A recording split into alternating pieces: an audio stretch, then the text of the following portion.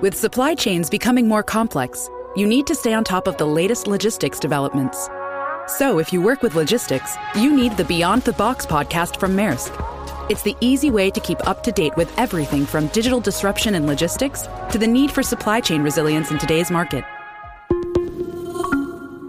Find out more and keep ahead of the game with the Beyond the Box podcast on logistics insights at maersk.com/insights.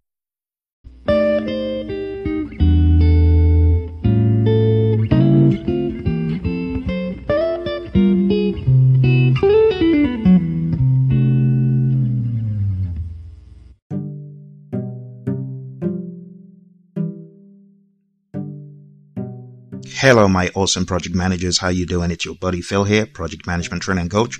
I hope you're doing well. Today is the 18th of September, and it's coming down to the wire. Those of you who have planned to get certified by Q3, you've got about 12 days left, and you absolutely can do it. That is the reason why I put these clips out, just to inspire you and to get you to ship shape for your exam. Today, I heard from one of our listeners who sent a message from YouTube. So, we're going to read the message that we got from one of our friends, Andy. Andy, a huge shout out to you and congrats on your recent success. Andy says, "Hi Phil, I studied hard for 6 months. The exam centers canceled my exam booking several times due to COVID, then lost the momentum, and then finally able to put a date of my exam and confirmed by the exam center, only to realize that the syllabus of the exam had changed, plus agile, and have no idea what kind of new creature this is. Almost shot myself because of this, with only 4 weeks to go before the exam and 6 weeks before the exam, 1 year expiration date. That's crazy." So it really came down to the wire for Andy. Andy says, "Then I found this video." So Andy's talking about the clip that I put out called Key Agile Mindset. And you'll find that whether you're watching or listening, whether you're listening on Spotify or you're listening on any of the other platforms, iTunes, Google, Podcast Addict, you'll find it on there. But it's about the Key Agile Mindset. So Andy says, "I found this video, then I subscribed to your channel and watched all of them, literally all of them, every day for 4 weeks while skimming the PMBOK guide, while watching your video, listening to your Spotify and YouTube channel while driving to the office and groceries and all that. And today, I am PMP certified. Seriously, while reading the exam questions this morning, somehow I can hear your voice. Your voice reading the questions for me along with the answers, my friend. LOL. Sometimes I could hear your voice as well while sleeping, even until now. Haha. So thank you. Your channel is underrated and deserves much more." Well, thank you, Andy Jack. I appreciate that. And I wish you all the very best. Now that you're a PMP, go forth and help someone else get certified. Point them to this channel. Point them to this podcast. Same for all my other friends getting ready for the exam. You absolutely can do it, and I wish you all the best. Now, you do know that we have 3 domains in this PMP exam content outline. We have one more domain to cover today, and that domain is the business domain. So we're going to talk about the business domain. But you know what we're going to do? As usual, we are going to take a look at the PMP exam content outline from an agile and hybrid lens. It's one thing to read the content outline just thinking about the 49 processes, but I always want you to go a step further and to read the content outline and think about the agile and hybrid perspective. All right, so in the PMP exam content outline, we have people, process, business. The previous episodes, we covered people and we covered process. Today, we are covering business.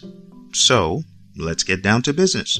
Open up the PMP exam content outline, and why don't you follow me to page 10?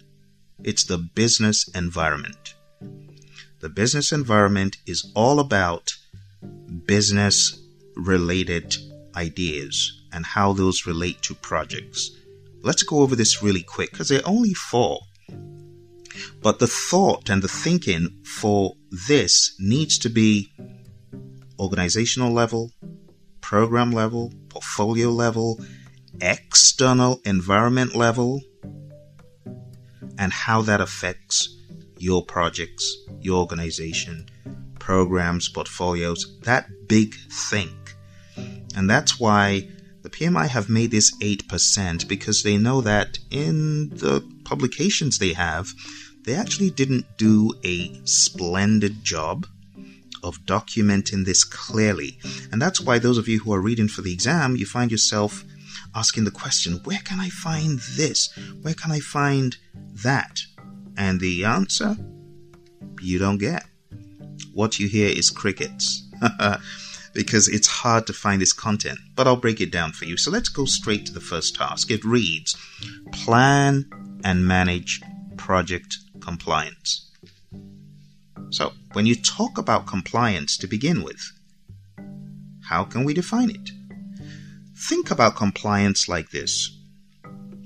Compliance means adhering to a regulation, a law, a rule, a policy, a standard, a specification.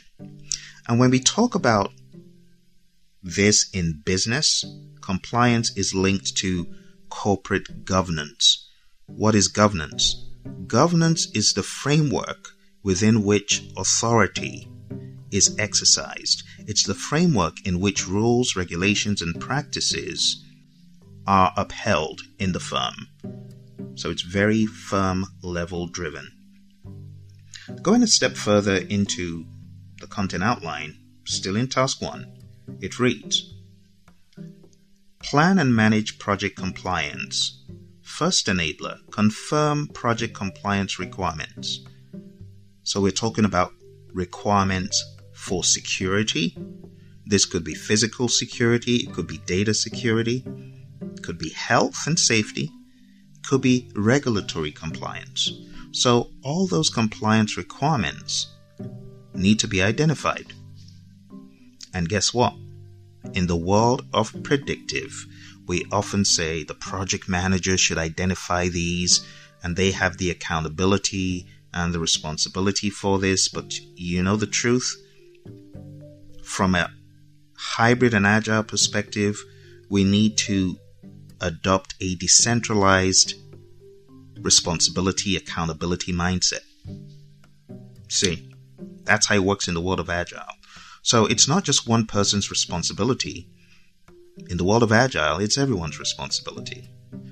Are there some individuals that may have an advantage of knowing more about these compliance clauses? Of course. But it's everyone's accountability and responsibility at the team level when we talk about this from an agile perspective. We also have an enabler that says classify compliance categories, and then we have one that states determine potential threats to compliance. So think about it. Why would you classify compliance categories? Well, experience has shown that if you have categories for these compliance clauses and variables, it is easier for you to identify them, easier for you to take an account of each one.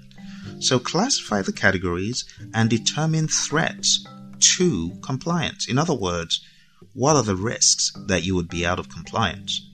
And also, be honest. Does it make more sense to perhaps not be in compliance? Taking a look at a risk perspective and a risk response perspective, one of the PMI principles, they say optimize risk responses, choose the adequate risk response. Well, some organizations choose to not be in compliance. I'll give you a simple example. I was watching a soccer player today do this big old celebration and ripped off his shirt, and he knew he was going to be carded. He was not in compliance, but he decided to take the risk of being out of compliance to celebrate the goal. Now, sometimes in business, you choose to not be in compliance because the cost of being in compliance is too much. You'd rather pay the penalty than go through all these hoops and jumps and paperwork, you see. So that's another mindset that you can think about. When does it make sense to maybe not be in compliance? Okay, now this is all businessy stuff, and that's why it sounds kind of weird. Determine potential threats to compliance and then use methods to support compliance. Be intentional about your compliance. And then determine the necessary approach and action to address compliance needs. Think about how you need to act, steps you need to take, checkboxes you need to tick to address compliance needs from all perspectives, be it health, safety, risk, legal, and so on. And the last enabler simply reads, measure the extent to which the project is in compliance. So, take stock of your levels of compliance all throughout. Don't wait till you are audited by an external auditor for SOX compliance or OSHA regulations and how well you're meeting those, or the Americans with Disability Act or something to that effect. These are all regulatory law standards that we encounter in the world of business, security standards and so on. Okay? So that is the first task. Now, to round up this first task, how do you tackle these things from a pragmatic project perspective? Who is doing this? Is this part of the project? You bet it is part of the project. And that's why the mindset needs to be identify what needs to be done, and then make this part of your project tasks, part of what has to be done on the project at some time by the team, by someone in some capacity or the other, and as a whole.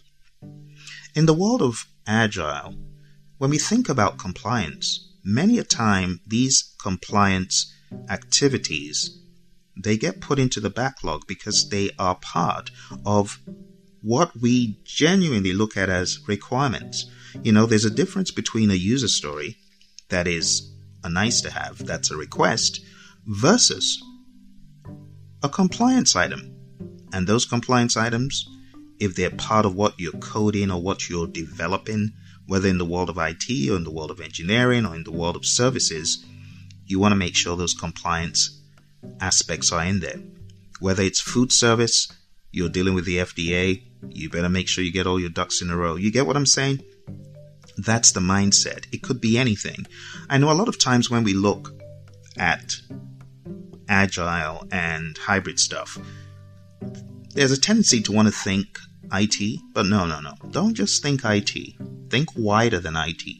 Think gaming, think medical industry, think food, FDA, stuff like that. All right, let's move on to task 2. Task 2 is evaluate and deliver project benefits and value. The summary is this. When you are taking on a project, always ask the question, what is the benefit? What is the definite chief aim? Why are we doing this? What value are we looking to give to the customer? So we want to investigate, first of all, that benefits are identified. Not that benefits are realized, but that you identify them. There's a very robust section in the PMBOK Guide 6th edition on page 33 forward that talks about benefits. And there's a brilliant page 7 in the 6th edition that really gives you examples of tangible benefits, intangible benefits. Highly advise you to go read that up so that you understand what we mean by benefits and what we mean by value, because it says evaluate and deliver project benefits and value. So, value, when we say something has value, we're talking about the net quantifiable benefits that a customer or stakeholder realizes. If the customer is getting benefits, they are getting value, because value is the net quantifiable benefits that a customer realizes. So you want to identify that these benefits are identified, right, first of all, and then document agreement on ownership for ongoing benefit realization. In other words, who's going to own these benefits? Who's the benefits owner? This is all talked about in the PMBOK Guide 6th edition, page 33. The benefits management plan is really the document they're alluding to. Some people just call it a benefits plan. But that's where you begin the journey. Identify the benefits, know who the benefits owner is, get specific, right? Get quantitative, get qualitative, get specific. Number 3 says verify a measurement system is in place to track benefits. In other words, make sure you know what you're measuring. Are you measuring ROI? Are you measuring MPV? What exactly are you measuring? The fourth one is evaluate delivery options to demonstrate value. Ask the question, how are we going to deliver? Are we going to deliver incrementally? Are we going to do it a one-time thing? Pretty much, is this incremental? Or is this iterative? Or is it predictive? There are many questions you can ask, but you're either delivering one time or you're delivering multiple times. Some projects you absolutely can do that, and other projects you can't. But some projects where you can't deliver multiple times, you can think about an incremental validation of the sub-deliverables, even though you can't deliver a sub-deliverable on some projects all on their own. They just won't work. There's no point. But you can have those incremental milestones. And you know what value you're getting? You're getting value from customer feedback. In the world of Agile, we call this MVP, the minimum viable product. What is a minimum amount of product you need to show a customer? Or what is the minimum thing you need to do? MVP doesn't have to be a product, as I've said many a time. It could actually be a discussion. But the thing about MVP, you want to get feedback to make sure you're building the right stuff. And once you know what to build, then you know how to deliver it as you think more critically and introspectively. So evaluate the delivery options to demonstrate value. When you know that this is definitely going to deliver value, ask, okay, how should we deliver it? Frequent, smaller increments? Maybe larger chunks? Maybe a one-time thing? All right. Final one here for task 2 is appraise stakeholders of value gain progress. In other words, let your stakeholders know the value that has been delivered over successive time periods. For some projects, there's no value until you're done. Other projects, you begin realizing value along the way. And some projects, you deliver a product and it takes another 6 months, 1 year before you realize any value from it. But it's good to know what you're dealing with. Let's go to task 3. Evaluate and address external business environment changes for impact on scope. Think about that. External business environment changes. Let's talk about the crazy pandemic. When COVID hit, a lot of organizations had to do just that. They had to evaluate and address the business environment changes because no longer could their teams go into work. No longer could they sustain work in person. It had to be done by small teams coming on different shifts. It had to be done for some companies, like training companies. They had to change how they were doing stuff. And this is all they're saying in task 3. Constantly, as a good project manager, evaluate external business environment changes for the impact on scope. If the scope needs to change it. So you were thinking of building this big old 10-story structure to house your team, and then COVID hit. And you got 1,000 workers who don't need to be in the office, but you're about to fork out $50 million on a new building, and it's going to 2 years, and you see what I'm saying? This is when we need to think in an agile fashion, because maybe that's not the best use of your resources at this time. You see? So evaluate and deliver project benefits and value. And then when you know what value you're thinking about, constantly evaluate and address external business environment changes for impact on scope, because you may not be able to realize that value, those benefits of housing your team in this new structure, because the environment has changed. And that's a pretty drastic example. But on every project, there are examples of how the external environment could affect the project scope. So the idea is this: if you've thought about this from an agile perspective, as you prepared for the exam, you might have thought about backlog refinement. Well, that's part of it. Backlog refinement is when the product owner is constantly, not only in a backlog refinement ceremony, but it's constantly looking at the environment and asking the question, what has changed? How should I reprioritize with the team this product backlog? What needs to go? What can stay?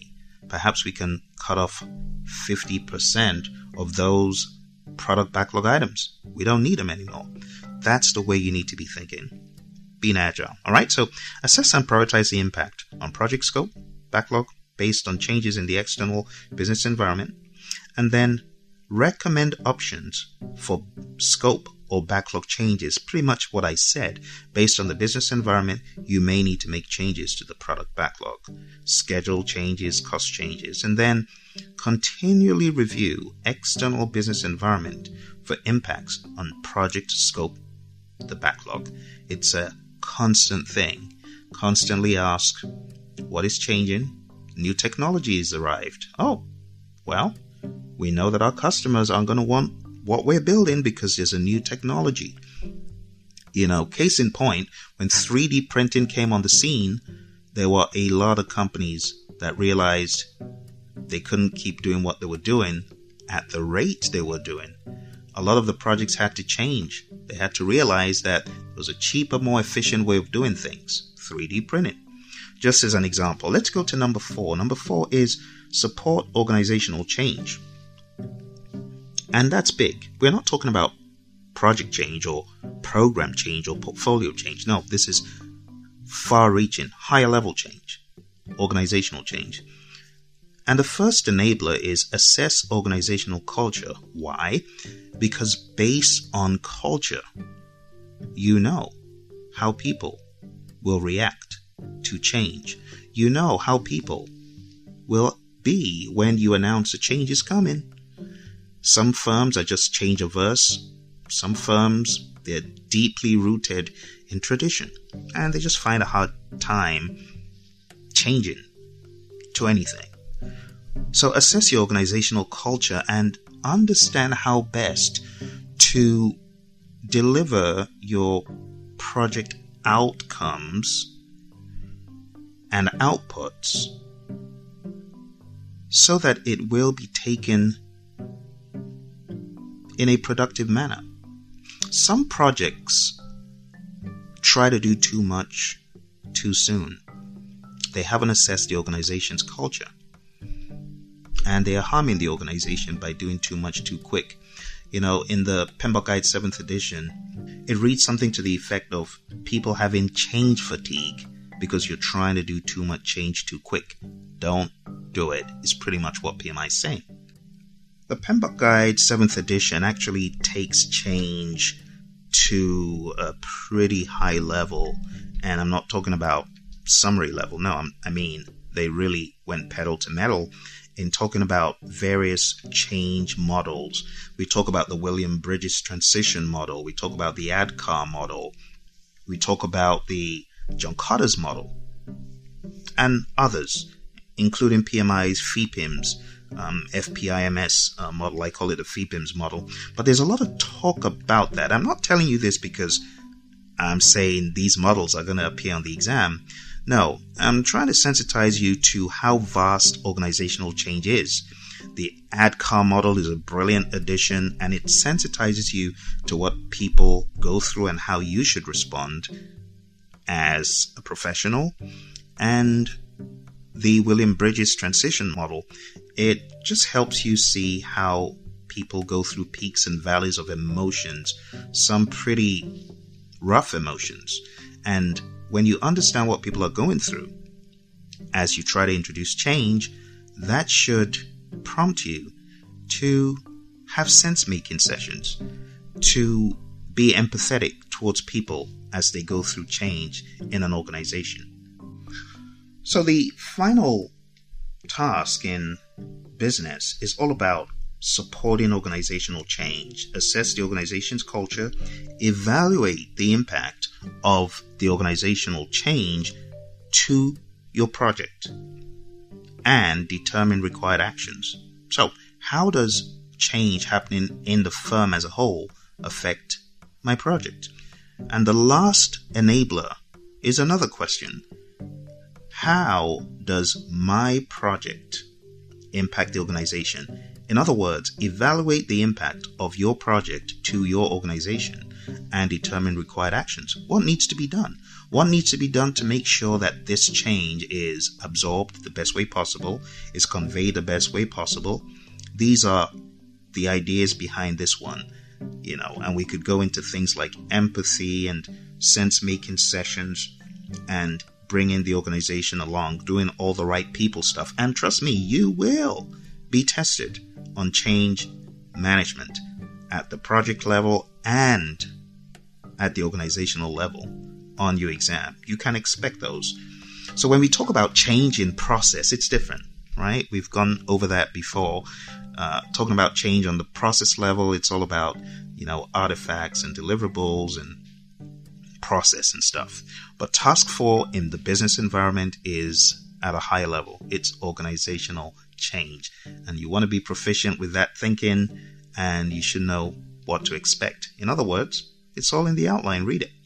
Okay, my friends. So we're done talking about the business environment. We've talked about plan and manage project compliance. We've talked about evaluate and deliver project benefits and value, evaluate and address external business environment changes for impact on scope, and support organizational change. And I know I went through it really quick.